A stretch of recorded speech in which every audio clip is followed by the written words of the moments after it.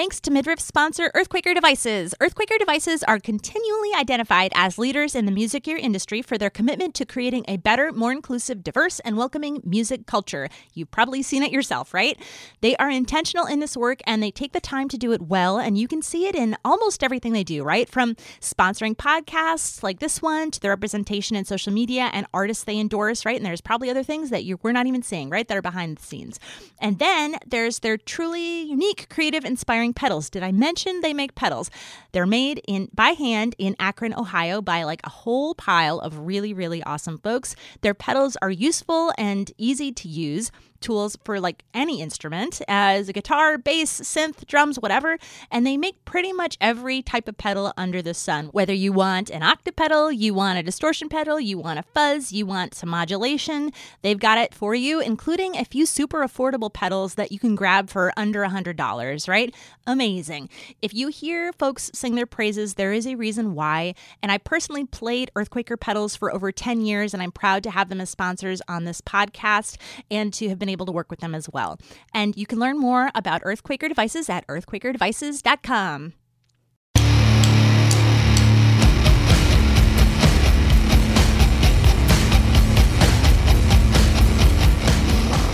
Hello and welcome to Midriff, the podcast about gender, music, and music gear. I'm your host, Hillary Jones. So it's been a wacky month. I went to NAMM, and then you probably heard about that in the last episode if you listened. And then last weekend, I was back in LA for a friend's wedding, and then I had a few family days back there as well, which is super fun. And I'm also prepping for another work trip to London coming up pretty soon as well. I love traveling, but it definitely feels like a little bit like whiplash every time. It's just been, something. I was also a guest on two podcasts, Songs Sandwich, where I talk about noise rock and growing up in Fargo, North Dakota in the 90s, and the 40 Watt podcast, where I talk more about NAMM and also a little bit more about my work. And, both are fun. Check those out. They're linked in the show notes if you want to hear me talk some more. So there's that. Also, during this time, my new band, Handsy, also had its second show a couple of weeks back, and it's been just so much fun to be out playing again after 3 years of basically being bandless, and I really, really missed it. And we have a few shows coming up in the future. If you want to follow us on Instagram at HandsyBandsy, yes, really, that's what it is. Check it out. So as I've sort of been back out in the world, and with Mother's Day last week, I've been thinking a lot about what it means to be a mother and a musician. And as someone who has like both of those identities, I'm guessing this is probably not a surprise to anyone listening to this podcast. But I would say, like, as I was saying, like after reemerging into the world, basically since COVID started, going to shows, playing out again over the last month or so, it's really occurred to me that as a mother playing music, I am in a distinct minority. And with that, and as I've sort of been thinking about this, I gave myself a thought experiment to come up with bands with the following parameters. So basically bands that are like not big bands. So they don't have a lot of like touring support or anything like that. They're not maybe on a major label. Bands that toured a couple times a year. So had more than one mom, not a super big band, but also had some, did do some touring. And I could not think of a single one. Take a moment for yourself. See if you can come up with one. If you did, send me an email. I'd like to hear about it, or a message, a DM. So I sent this out to my 1,700 closest friends on Facebook for examples. And many of those folks, as you might imagine, are musicians. And between all of these folks from all over the world, they came up with exactly about 6 bands that met this criteria. And obviously the criteria is a little loosey-goosey, but that's kind of what I'm going with. And based on their criteria, these are the bands that they came up with. It was Viz Queen, Our Native Daughters, Spires That in the Sunset Rise, Psychic TV, Waylon Jennings, and all-girl summer fun band. So if you need to look folks up, that's who's there. Some folks are currently functioning, some aren't, but these are bands that had moms in them when they were doing some touring. So there you go. I then decided to do a Google search, kind of investigating this further, because probably someone came up with a list of this at some point, right? The answer is no. What I found was a lot of stuff about like bands, featuring moms, came up with like a top 20 list of bands that moms like, or songs with mom in the title, or bands with mom in their name, and songs for moms for Mother's Day. I found just one mention of mom bands, quote unquote, from 2005. Why did an article come up from 2005? I don't know. Where basically like mom bands, quote unquote, were treated like this weird sort of kitschy like novelty, sort of like a faux punk version of a mom's night out. It was pretty ridiculous. So I don't know, like perhaps this is more common in scenes outside of my like sort of punk adjacent purview. I don't know. But based on my personal experience, and let me tell you, there's no research, so that's what we have to go with for now. That's not the case, right? There just aren't that many. And, on the other hand, there's actually a whole documentary featuring punk dads, which I will say I really liked. If you are curious, I will add a link in the show notes for that as well. Dad rock is considered a genre of music for some folks. And, there's an Instagram page called Rigs of Dad. And, obviously some of this is poking fun at dads. But the fact that these like, stereotypes or this joke exists in the first place is proof that there are at least plenty of dads who do play music in the first place, right?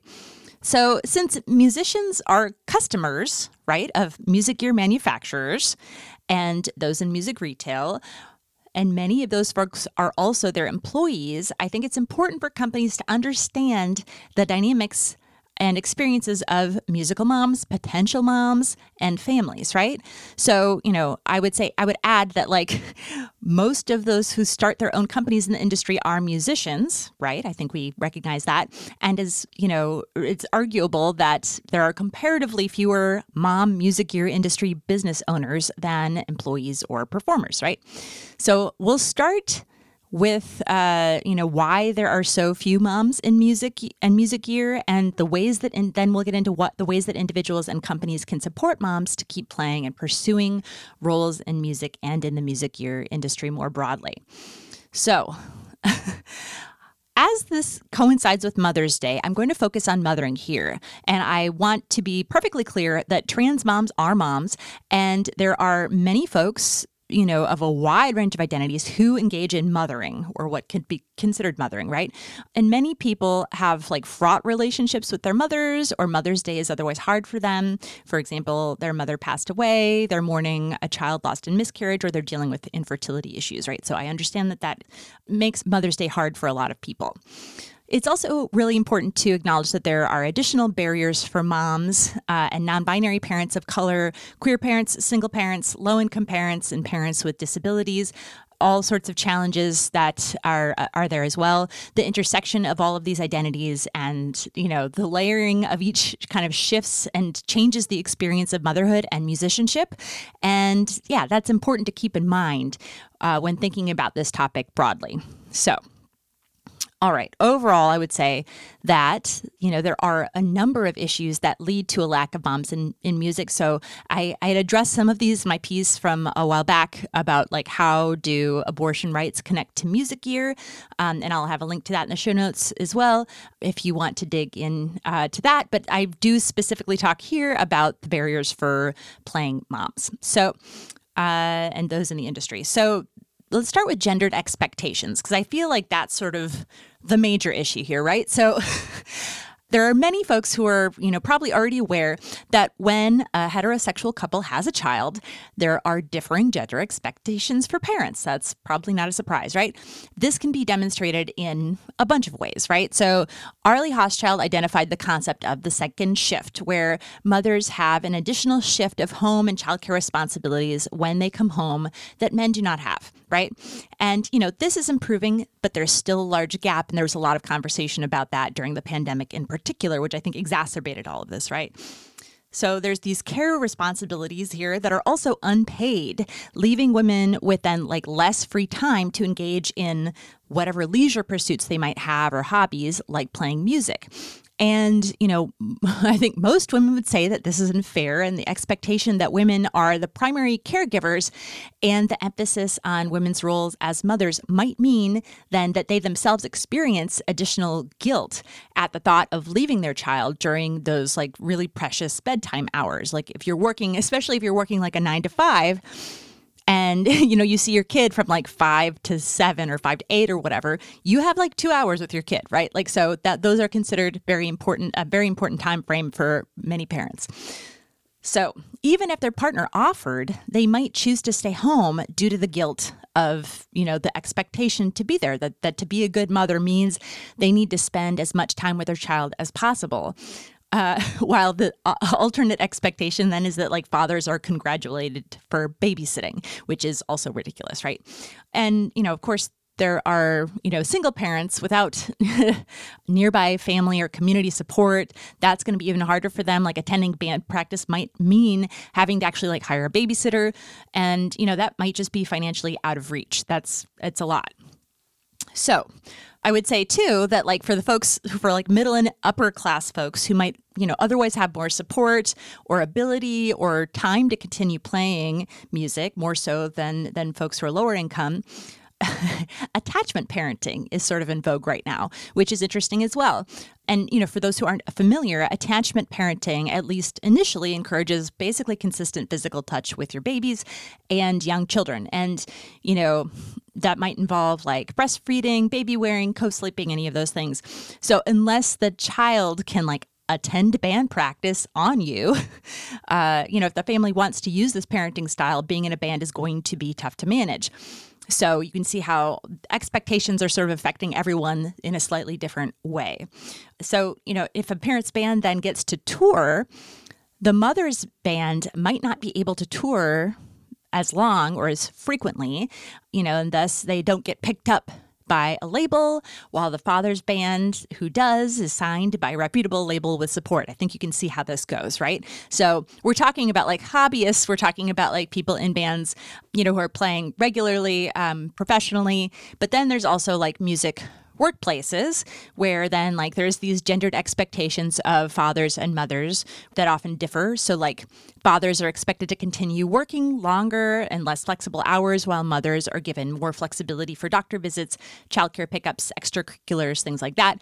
And that's obviously also not fair and additionally contribute to the problem, and also furthering inequities through like the gender pay gap.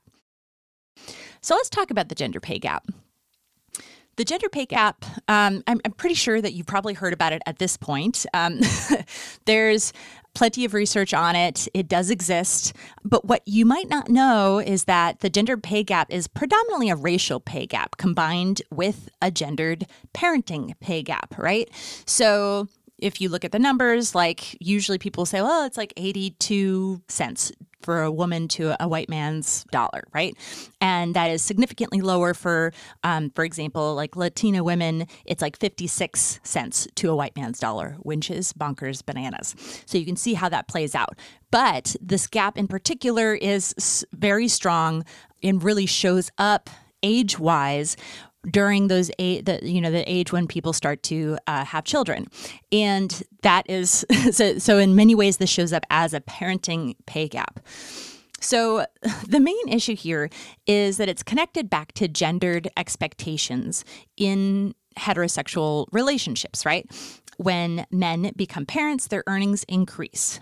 But when women become parents, their earnings decrease. So while, there are real challenges for fathers in music and in Music Your Workplaces, if they are earning more money and have additional opportunities while their wives are paid less and given fewer opportunities, combined with the high costs of childcare, there's often a financial decision that the father's career will take precedent over the mother's career. And that happens like whether you're playing music or you're playing, whether you're working in a more traditional workplace.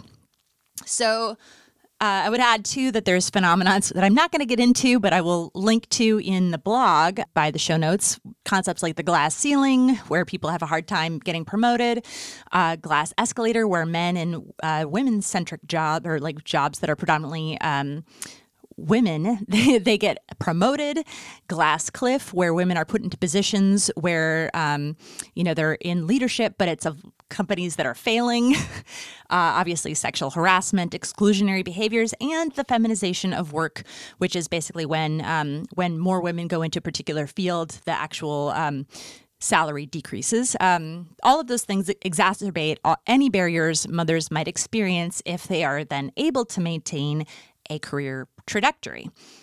So in music, this might look like fathers getting billed higher on festival lineups and receiving like higher guarantees for their performances, right?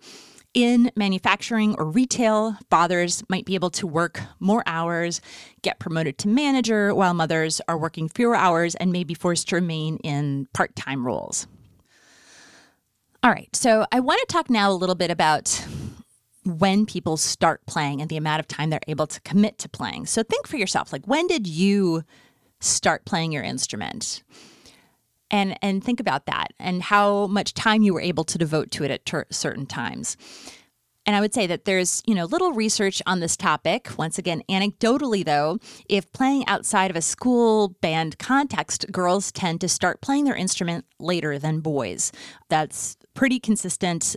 Girls oftentimes have additional responsibilities at home, like taking care of younger siblings, for example, or they might just not be encouraged to play an instrument in general. And part of this, I would say, is, for rock instruments is due to the gendering of the instruments. So those rock instruments, such as guitar or drums, are seen as instruments for boys, whereas like when women take up an instrument, they're more likely, it's more likely to be like, when they're going to pick up that instrument, like a guitar or drums, for example, it's more likely to be when they are older and it's sort of like independent outside of like parental or peer influence, when they're like, I'm going to do this because I want to do this and I don't care what my parents say or my friends say, right? And this is reinforced by, you can see that in the presence of like rock camps for adult cisgender women, trans and non-binary participants.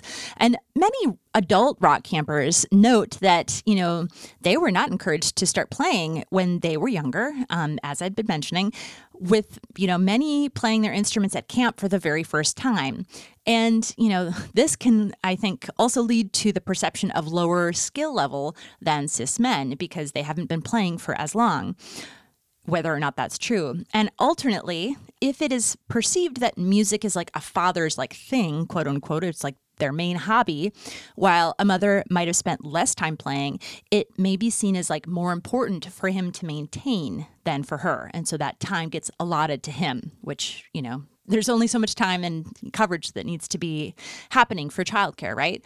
So, obviously the numbers of women picking up an instrument might be changing, but if women aren't encouraged to start playing at the same rate or face more challenges in picking up a non-gender stereotypical instrument, it is also increasingly likely that women might face additional challenges to keep playing in motherhood as well, right?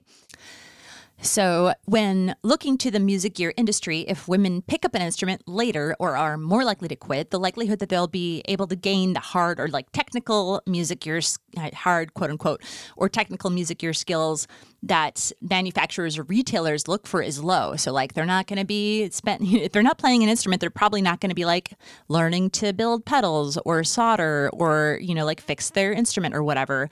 And, like let alone being perceived that they have like skills or finances to start their own company. If that's something they want to do, they might have less access, right?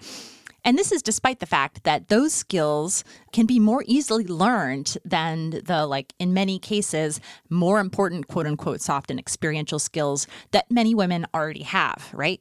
Those are things that are harder actually to train in some cases. So something to think about when doing hiring. All right, so let's talk about how you can support moms. So for like individual cis men in heterosexual relationships, if your partner plays music or wants to, take it seriously, right? Like have a conversation about how you share home and care labor. Make a chart if you need to. Like there are lots of ways that you can track this, right? And try and make it as fair as possible if someone feels like maybe it's not. And if you have an infant or toddler who still breastfeeds, come up with a schedule to break up childcare that takes that time into account. And obviously, I think charting it can be helpful because the ways it's perceived might feel different for everyone. And I would say, of course, it's going to look, once again, different for everyone, especially for folks, who earn their living making music versus those who are playing as a hobby. But either way, both partners should feel mutually supported to express themselves creatively.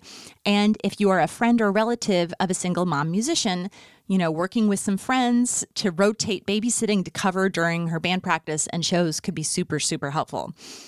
And I wrote more specifically about supporting customers who are parents in retail in a previous blog article, and I talked about it in a previous post or previous episode. But I would say, clearly moms who are touring musicians are oftentimes existing outside of traditional workplaces. So it's important that their families, that venues, booking agents, management, labels, all of those create a community of support for their continued musical career. So a couple of different contexts, right?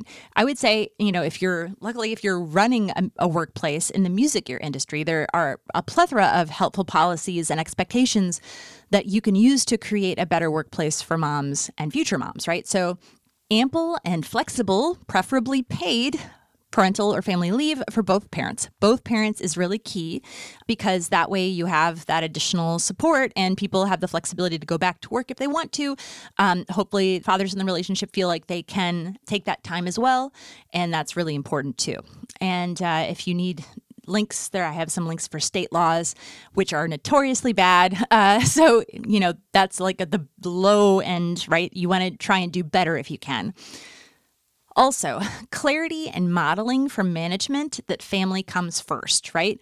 If you, as a manager, are taking time off to take your kid to softball practice or whatever, that's going to model that that's an acceptable thing to do and that that's important for you to be there for that. So saying it out loud, but then actually doing it is really important. Also, a focus generally on reaching goals, right? Rather than just time on the clock. So being less attentive to how much time is there and more did you achieve what you were supposed to achieve? Depending on this, the pay structure can be really useful. Following lactation laws, there are federal and U.S. lactation laws that are super important to follow, are not necessarily relevant for super, super small businesses, but if you can help support that, that's great too. Basically, it just means that you need to provide a space that is not a bathroom for people to pump, and they should have time to do it every day. Flexible and hybrid work is really useful where possible. I know that's not possible everywhere, but if you can, that's great. Clear community agreements, harassment and DEI training, and well-enforced related policies, right? So not just doing the training, having the policies, and then actually responding when someone's reporting something in a way that people don't feel like they're going to be retaliated against is super, super important. Pay transparency, so people can have an expectation of what people are earning, and that helps to decrease any gender pay differences. And also including that in job listings is really helpful because then people are not spending all this extra time applying for jobs that maybe are not something they want to be applying for because it can take a lot of time. Also, solid healthcare benefits, right? And that would include reproductive healthcare supports. And if you can do it, things like IVF would be great. And that's not everything. And if you aren't already doing these things, I know that this list can be daunting, but I would say pick 1 to 2 things to focus on at first and just come up with a plan to get there. You might not be able to do it right away, but maybe you can, add part of it now and part of it next year. However, you can kind of ramp up to start doing these things, do it. And I would say on the whole, if you think supporting moms as musicians is important, it will require some intentionality, some time, and potentially money. But the return that you receive from moms will be great, right? They will get things done and add to the diversity of perspectives in your workplace, which cannot be understated, right? And overall, music is powerful. Everyone should be able to continue to play music through their lives. And I'll include links to all those relevant articles I mentioned in the episode in the show notes if you are interested. Thanks so much for listening, and definitely reach out with any questions, ideas, or feedback anytime. I love to hear it.